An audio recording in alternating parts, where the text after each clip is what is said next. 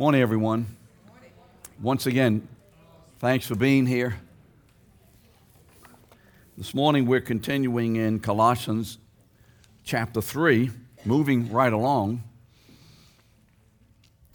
And we're going to be ending this section of the ethics of God's new community. And remember, as we speak about this information, these teachings, and I think it's critically significant to remember why the Bible, and especially the apostles who write the epistles, why they give so much time and energy to instructing believers how to live. Do this, don't do that, go here, don't go there. It's filled with instruction. And the reason is their purpose is to create in us a motivation and then the context of how to fulfill that motivation. Our motivation is this: we have been saved for one reason, only one reason: to fulfill God's creative mandate in Genesis 1:26. That's why you're here. We are not here for any other reason other than to be the earthly image of the heavenly community. That's why we are here. And so that being the only reason God has sent His Son, actually created and then sent His Son to save us, then it is centrally significant that we understand what that community on earth is to look like and how we are to relate to one another. So remember, these are not rules that we have to follow in order to get somewhere or to obtain something, but these are signposts, instructions, commands that are given to us so that we, having been motivated by the love of God in order to manifest or image the love of God on earth, will take up these commands and gladly pursue them and embrace them, knowing that these are the ways that God is imaged in our lives. This is what the commands of the New Testament are all about. And this is why we have to make sure that we anchor anything and everything we talk about, we learn, we believe, within the context of God's original purpose. And so this morning we come to verses 11 to 14. 14 to 17, sorry. And in this section, as we will see, Paul comes to a crescendo. He comes to the zenith. This is the top point. Because by doing what he says in our section today, in this passage today, this is the way to image God.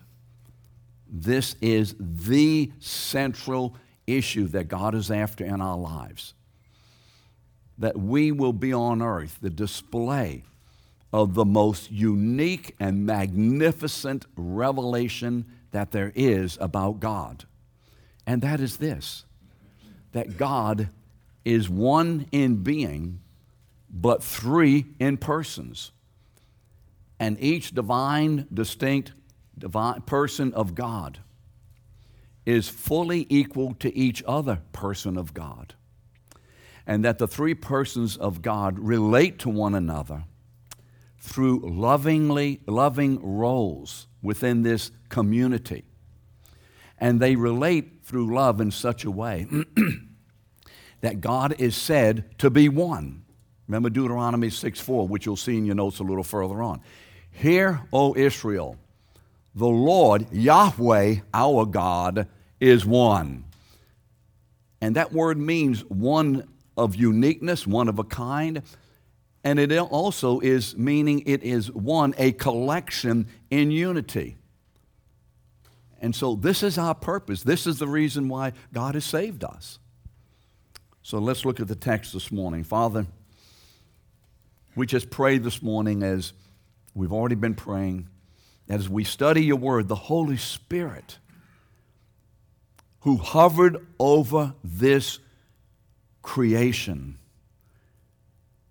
Father, that you will by your Spirit be manifesting and hovering and working and moving in our hearts. And Father, as we read your word, as we listen to your word, as we are instructed by you, Father, would you bring about a greater function and reality of this word in our lives, so that clearly and truly the world will look at us and the way we relate to one another and live as a community and be as startled and amazed as they were when they saw and heard Jesus himself upon the earth. Their mouths fell open. They had never heard anything like that. They had never seen anything like that. Father, may that be the reaction of the world today as they see us, your church, the body of Christ. Make it so in a great and an increasing way in us. In Jesus' name, amen. So verses 14 to 17. And above all of these, put on love, which binds everything together in perfect harmony. And let the peace of Christ rule in your hearts, to which you indeed were called in one body, and be thankful. Let the word of Christ dwell in you richly, teaching and admonishing one another in all wisdom, singing psalms and hymns and spiritual songs with thanksgiving in your hearts to God. And whatever you do, in word or in deed, do everything in the name of the Lord Jesus, giving thanks to God the Father through him. Verse 14. And above all of these, put on love. So here it is. Above everything that I have said, Paul says, make sure that we are putting on love. You remember that this is the heart of the instruction that Paul is giving. This is the heart of the revelation of Christ in us. This is the heart of who God is, putting on love. Now you notice he says, put on love. We have the love of God within us, but the love of God which now dwells in our hearts by the Holy Spirit who has been shed abroad in our hearts. Remember Romans 5:5. That love of God now must be cooperated with. We must pursue it. We must walk with it. We must do certain things hand in hand with the Holy Spirit, so that the love that God has given to us and has deposited into our hearts will become a living and flowing reality in our lives, so that we are experiencing that love and the effects of that love in our bodies and our minds and our thoughts and our deeds more and more every day, and that others will begin to see more and more the effect of that love, so they also will be affected by the love of God in us. Remember in verses 3 to 10, Paul has already told them, put to death the former earthly deeds of sin. Remember, put to death sexual immorality and impurity and passion and evil desire, covetousness, which is idolatry. Put to death your anger, your wrath, your malice, your slander. Put to death the obscene talk from your mouth. Put to death lying. Stop this. He says, stop it. You know, occasionally I get in the office, someone or groups of people who are walking in activities of sin, and they'll tell me, I just find I can't stop it. And I tell them that if you really mean I cannot stop it, then what you are telling me is that you are not saved and the Holy Spirit does not live in. Oh, no, I'm saved. If you are saved, you can stop it. Amen? Can we get that in our hearts and minds? Oh, it's hard. The hardness, the difficulty, the barriers, that's not the point. The point in us, we have the power to overcome any and every obstacle, difficulty, temptation, whatsoever, at any time, all the time. Why? Because we have the power of God in us by the Spirit. So can you stop these activities? Can we do it? The question is never, can we, right, Mike? It's what? Will we? Will we stop it?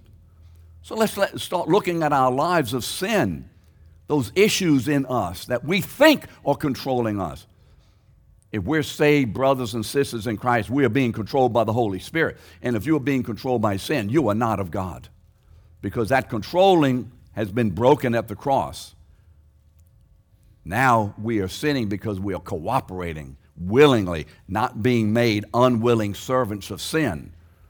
Make sure we get this in our hearts, because this is the key to walking in independence of sin. And Satan wants us to think that we cannot do anything else but this.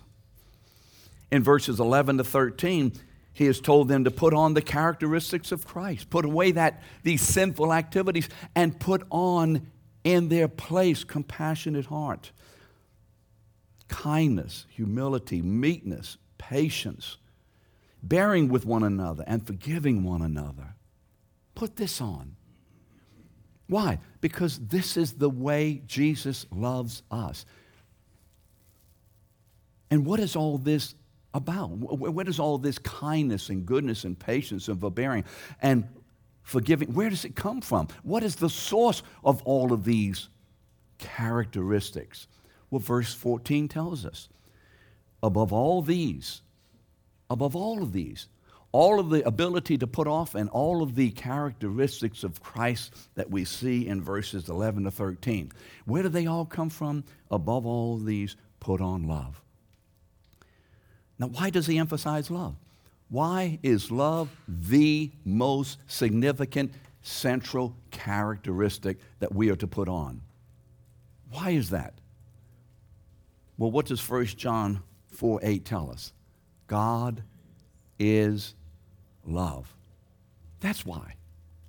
You see, as God's image bearers, we are the ones and the only ones on earth who can image the love of God, the way God loves within himself among the three persons of the Trinity. You see, love describes the way the persons of God relate to one another through their roles. So when the Bible says God's love, Gordon, what is it talking about? It's not talking essentially about God's love for me. It's essentially talking about the love that exists within God among the three persons of the Godhead. And that very love that exists among the three persons of God has now been given to us and been shed abroad in our hearts by the Holy Spirit. We are now partakers, participators, fellowshipping within the same and by the same love that God has within himself among the three persons of the Trinity. We are now the recipients of that same love, and we are now to be functioning relationally through our roles and how we relate to one another with the same love that God relates within himself. That's the love of God.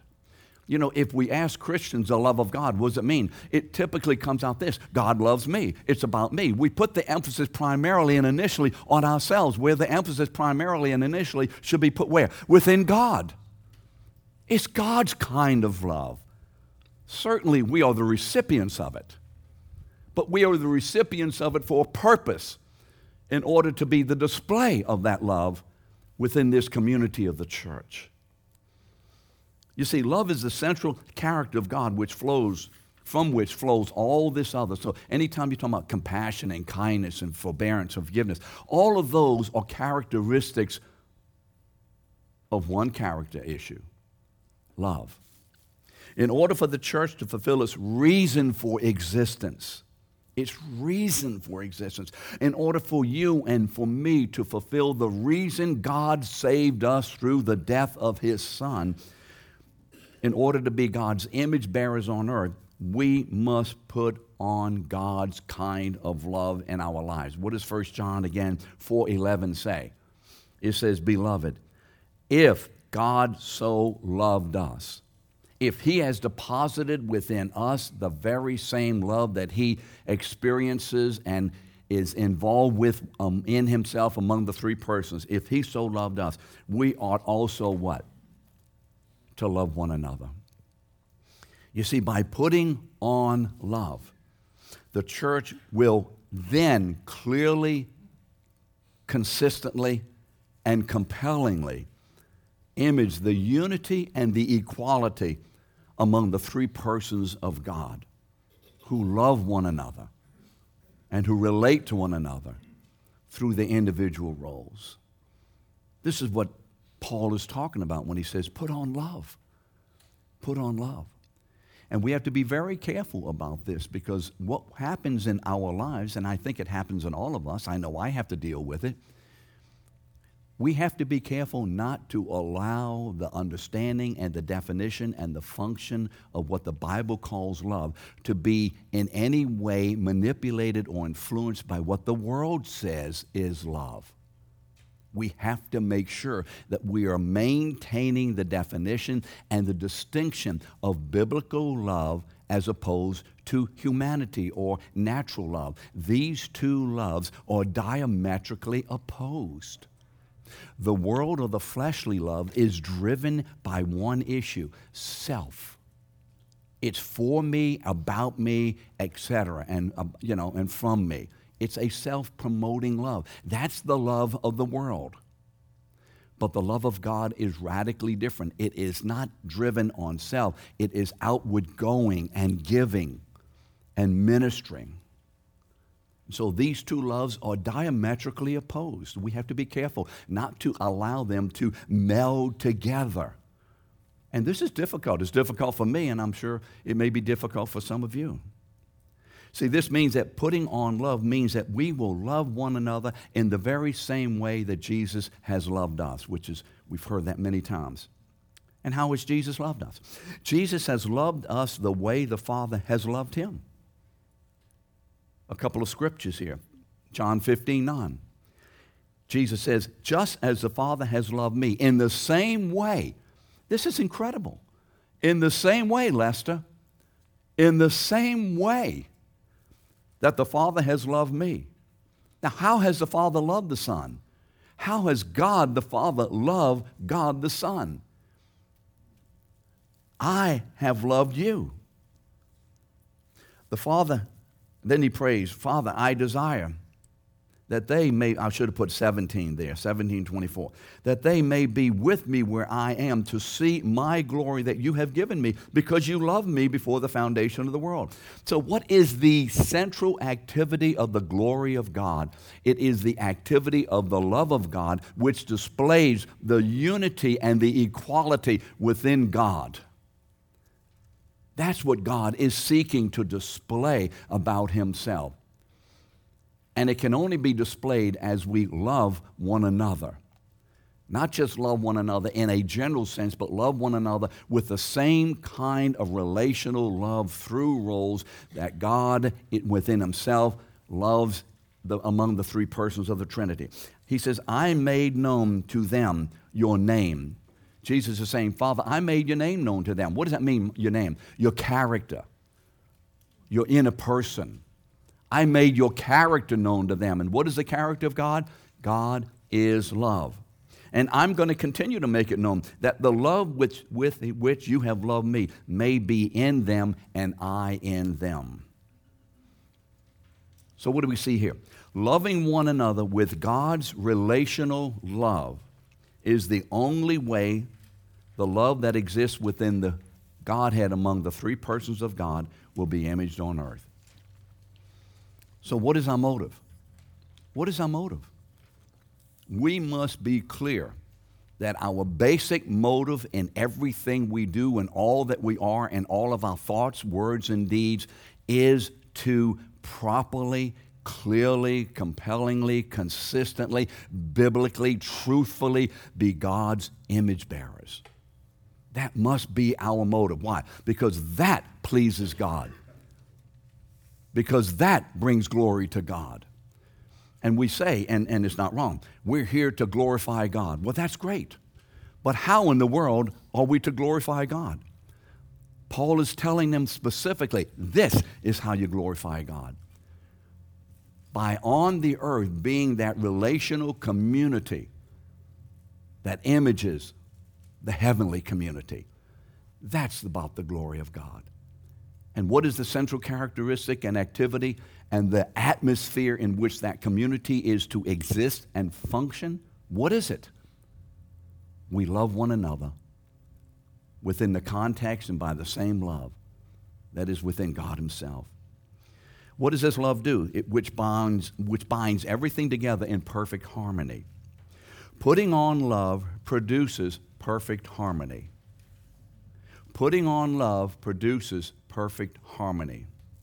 Ephesians 4, 1 through 3. Remember, Paul has just given the church the great instruction concerning the church.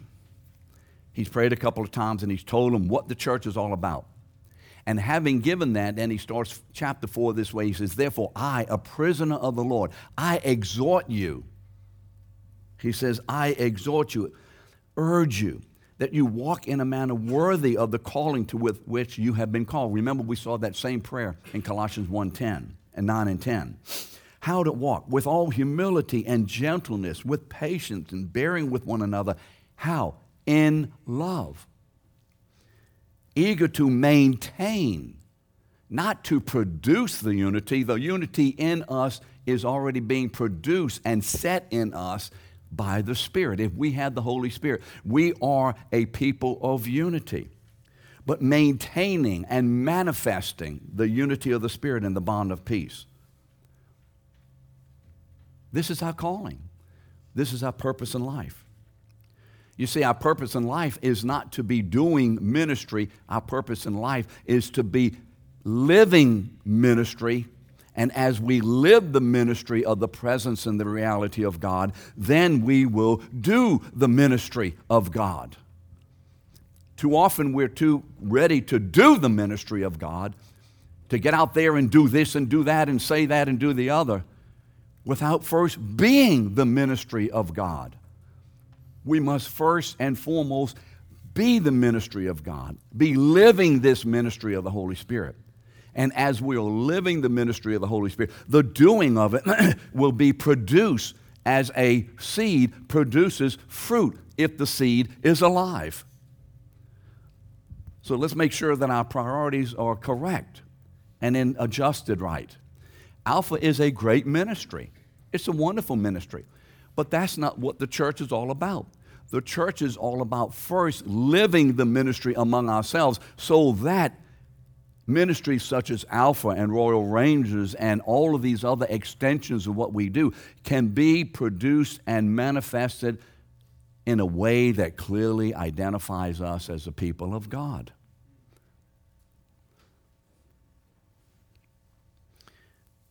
Perfect harmony is to be the description of all the relationships within the church. That means this, that although there will be differences of opinion, the goal is not the opinion, but the goal is what? Harmony. You see, I have opinions that will differ with you. We will have differing opinions. Can you imagine that you would not hold the same opinions that I hold? I mean, to me, it's ridiculous you don't. But you know, I have to forbear with you and hope that one day as you mature in Christ, you will come to the right place of understanding. We're going to have radical differences of opinion. Gene and I were raised in the 1950s. Bill Treby was raised in the 50s. We come from an era, Mike and Betty were raised, basically in the 50s. We come from an era that is different than those of you who have been raised in maybe the 70s or 80s or even 90s. It was a different world back then, isn't that right? It really was different. And so I find myself clashing with those believers who have come out of a different world. A different world. I mean, when did you grow up? in the 70s and 80s. It was a different world. Thaxton, when did you grow up? In the 80s. A different world. And I'm going to hold opinions that were inculcated in me. And I'm going to hold ways of doing things and understandings that were produced and made into me that are going to be different than yours. And what I have to be careful of, because I hold my issues passionately. Some of you may have heard that. I have to be careful, first of all, that they're biblical, as best I understand that. I have to hold them passionately. I'm supposed to, and you're supposed to hold your biblical opinions what? Passionately. If you don't hold them passionately, Trish, there ain't no good. But I have to hold them very carefully, allowing the Holy Spirit to undo my fingers that are wrapped around this opinion or this way, and to let it go if that's not His will. Otherwise, He's going to have to start breaking my fingers to get me loose. Okay, I'll let it go. Harmony. And I have to be careful. I say I because I really mean I. I have to be careful to be able to share with you and you share with me divergent opinions. We're not talking about something that is clearly stated and mandated by Scripture. Do we get that? I have to be careful about this. And if the love of God is functioning in me and in us the right way, then Steve Zeringer and I can have opposite opinions in a particular way. Let's say Steve believes passionately in homeschooling. That's the only thing on earth that Steve believes about schooling. And I believe passionately to the opposite, that it should be public school. And okay, fine. Which one of us is correct, biblically? Which one? Which one? Well, neither and both. Well, neither and both. Because it depends, first of all, on primarily how I see the Word and how the Holy Spirit has hopefully led me. Or I could be off on that. But within that, we clash on this in a passionate way.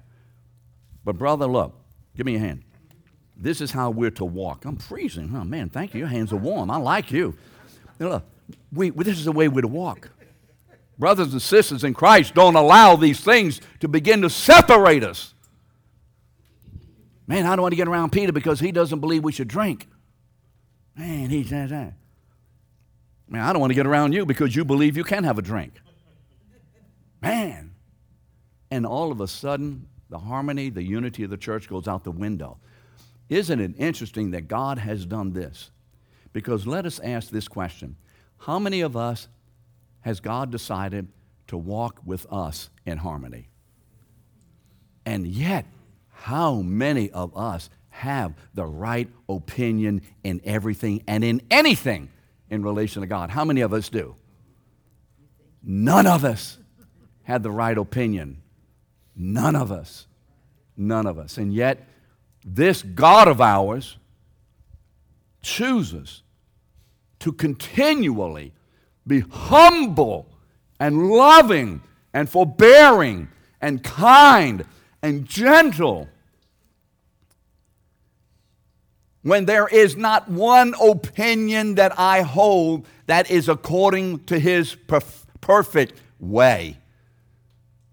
And if that can be done and is being done by God to me, what's wrong among us? We're getting ourselves too much in the picture, and we're not seeing who God really is in me. Harmony. Does that mean I throw away my opinions? Well, I won't think that way anymore, Frank. No, it doesn't. But it certainly does mean that it should never allow contention and disagreement, that bad stuff, discord.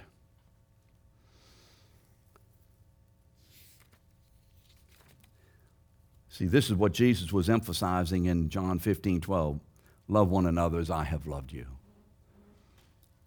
Did any man walk with a bunch of ding-dong, boneheaded whatevers and yet love them through it all? And let the peace of Christ rule in your hearts, to which indeed you were called in one body. See, this perfect harmony, which is being produced by putting on love. Loving, putting on love, producing perfect harmony. This perfect harmony that is being produced through putting on love occurs as we, how? How do we do it? We let the work of Christ's peace rule in our hearts. Philippians 4:7. And the peace of God, which surpasses all understanding. I don't get it. How many of you can explain this to me clearly and perfectly? I don't get it. I don't get this. I get minuscule of this. He says, let the peace of God, which surpasses all understanding, and the peace of God will guard, rule, garrison, fortify your hearts and your minds in Christ Jesus. You see, it will guard and garrison you against all attempts by the world, your flesh, and Satan to disrupt this love and to begin to pollute it. What is this peace of Christ? What is this? What is this peace of Christ? First, it is the peace that has come to us in our forgiveness at the cross. What does Romans 5:1 say? Therefore, having been justified by God. First stop. What does justification mean? If I were to ask you, give me just a simple 5-word or whatever definition of justification, can you do it? If you cannot do it, you need to make sure you can do it. Justification is God's declaration because of the cross. God has declared us no longer to be guilty of sin. We are no longer guilty. It is the judge saying, not guilty. It's what do you call it? A forensic definition? What is that? A legal definition? Is that what that term means, forensic? It's a forensic definition. It doesn't mean you never committed sin. It doesn't mean you're innocent. It simply means that the sin, the guilt, has been placed on another and has been paid for. So that's the first piece. First of all, the war is over. The war. We were at war with God. Remember, while we were enemies, remember in Romans 5, verse 10? We were enemies. We were at war with God. When Jesus died on the cross, one of the things when he said, it is finished, what was finished? One of the things that was finished is the warfare between God and his people is what? Over. Peace has been declared in the death of Christ. Peace. So you see, my guilt, my burden of sin, my fear of condemnation is over. Is over. He said, let the peace of Christ rule, guard, keep you going, protect you, move you along. Let this happen in your life. Let it. What is he saying? Let it. In other words, cooperate with it. You can disallow it. Well, someone stole my peace the other day when he said this. You wrong. Nobody, not even Satan and all of his minions, can steal your peace. You can give it away, but nobody can steal it. Amen? Nobody can steal it. It's not only that peace that war is over, but it's also the peace that Jesus gives to us. Remember, he said, John 14:27, he said, my peace I give to you. What peace is this? The peace that exists within God among the three persons of the Trinity. God is at eternal, complete, comprehensive peace within himself about everything about himself. God is the only location of peace. There is peace nowhere else. And Jesus says, this is the peace that I'm giving to you. I'm giving to you the very peace that exists within the Godhead, that I experience with the Father and the Holy Spirit.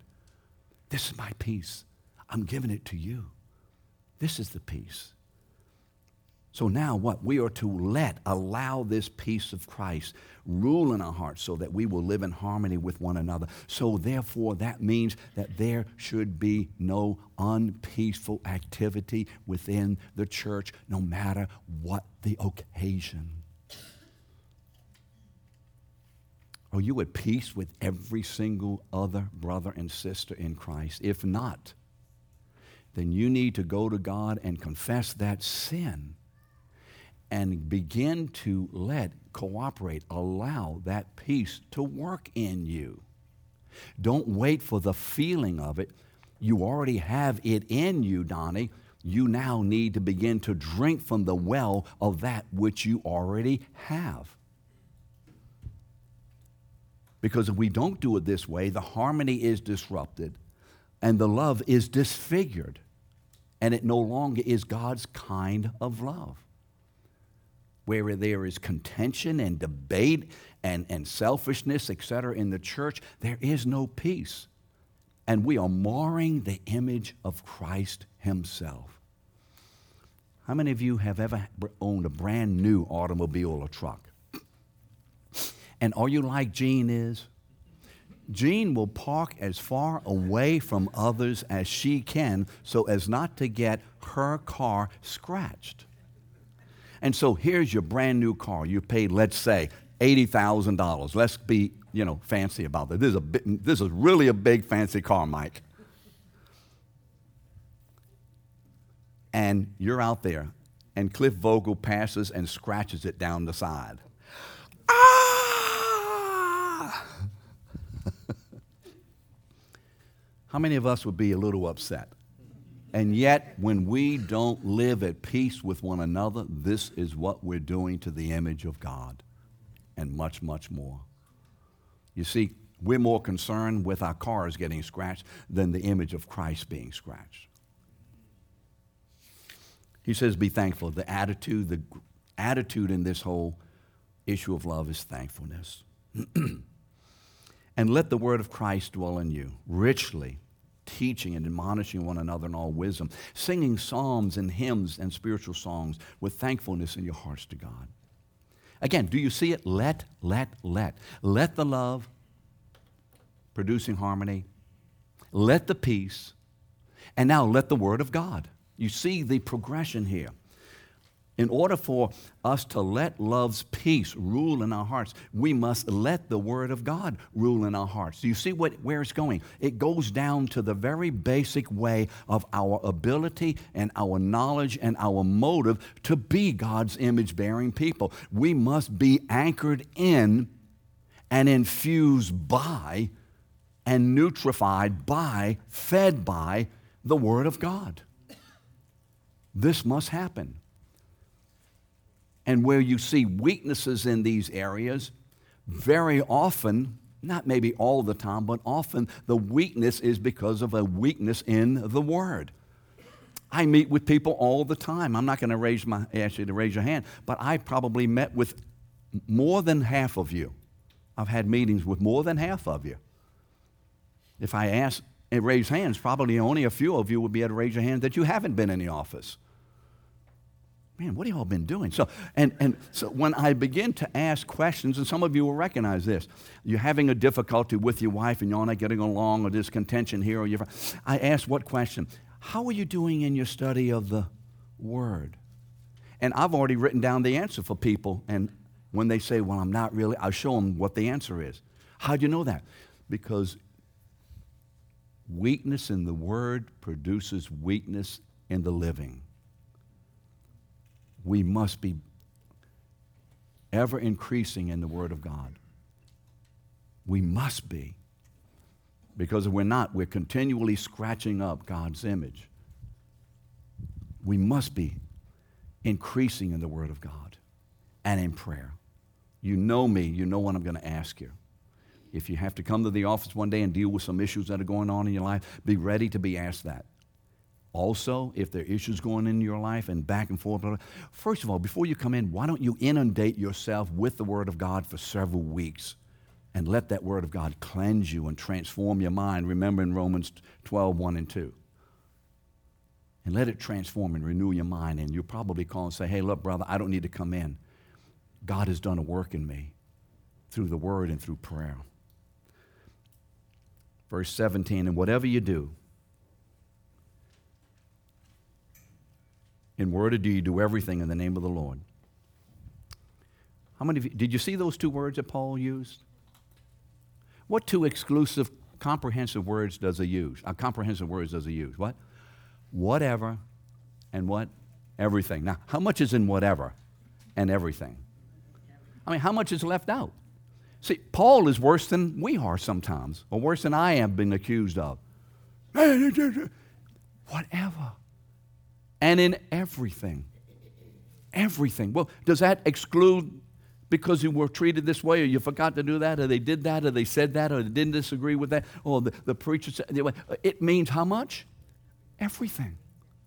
You see, we don't look at the word this way. We begin to think, well, I have, whatever you do, word or deed, do what? He doesn't just say do it, he just makes sure. One more time, whatever you do in word and deed, then Paul stops.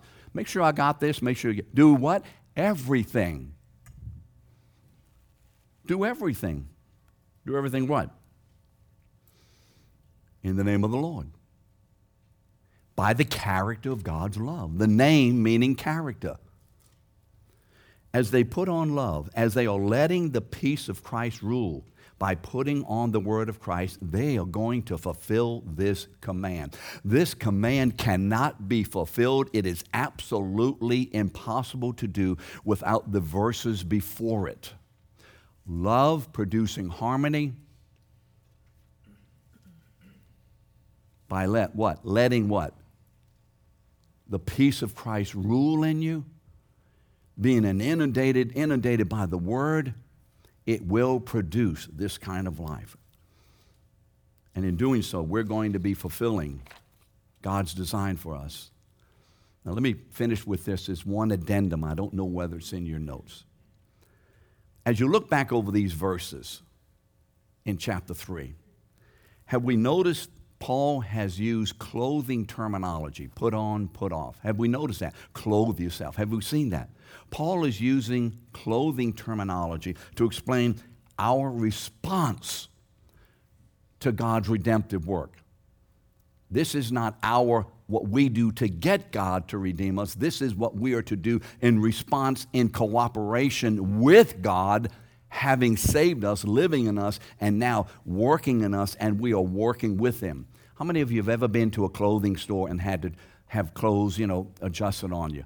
So you cooperate with the haberdasher, isn't that right? Don't you do that? I mean, they put the suit on, stand up here, do this, or whatever it is. We cooperate. We must take off the old thing that we came in with, and when we're going to buy something new, we put the new thing on, and what does the tailor do? He starts adjusting and pulling, and I'm going to do this, and shorten the sleeves. That's what he does. This is what God is doing.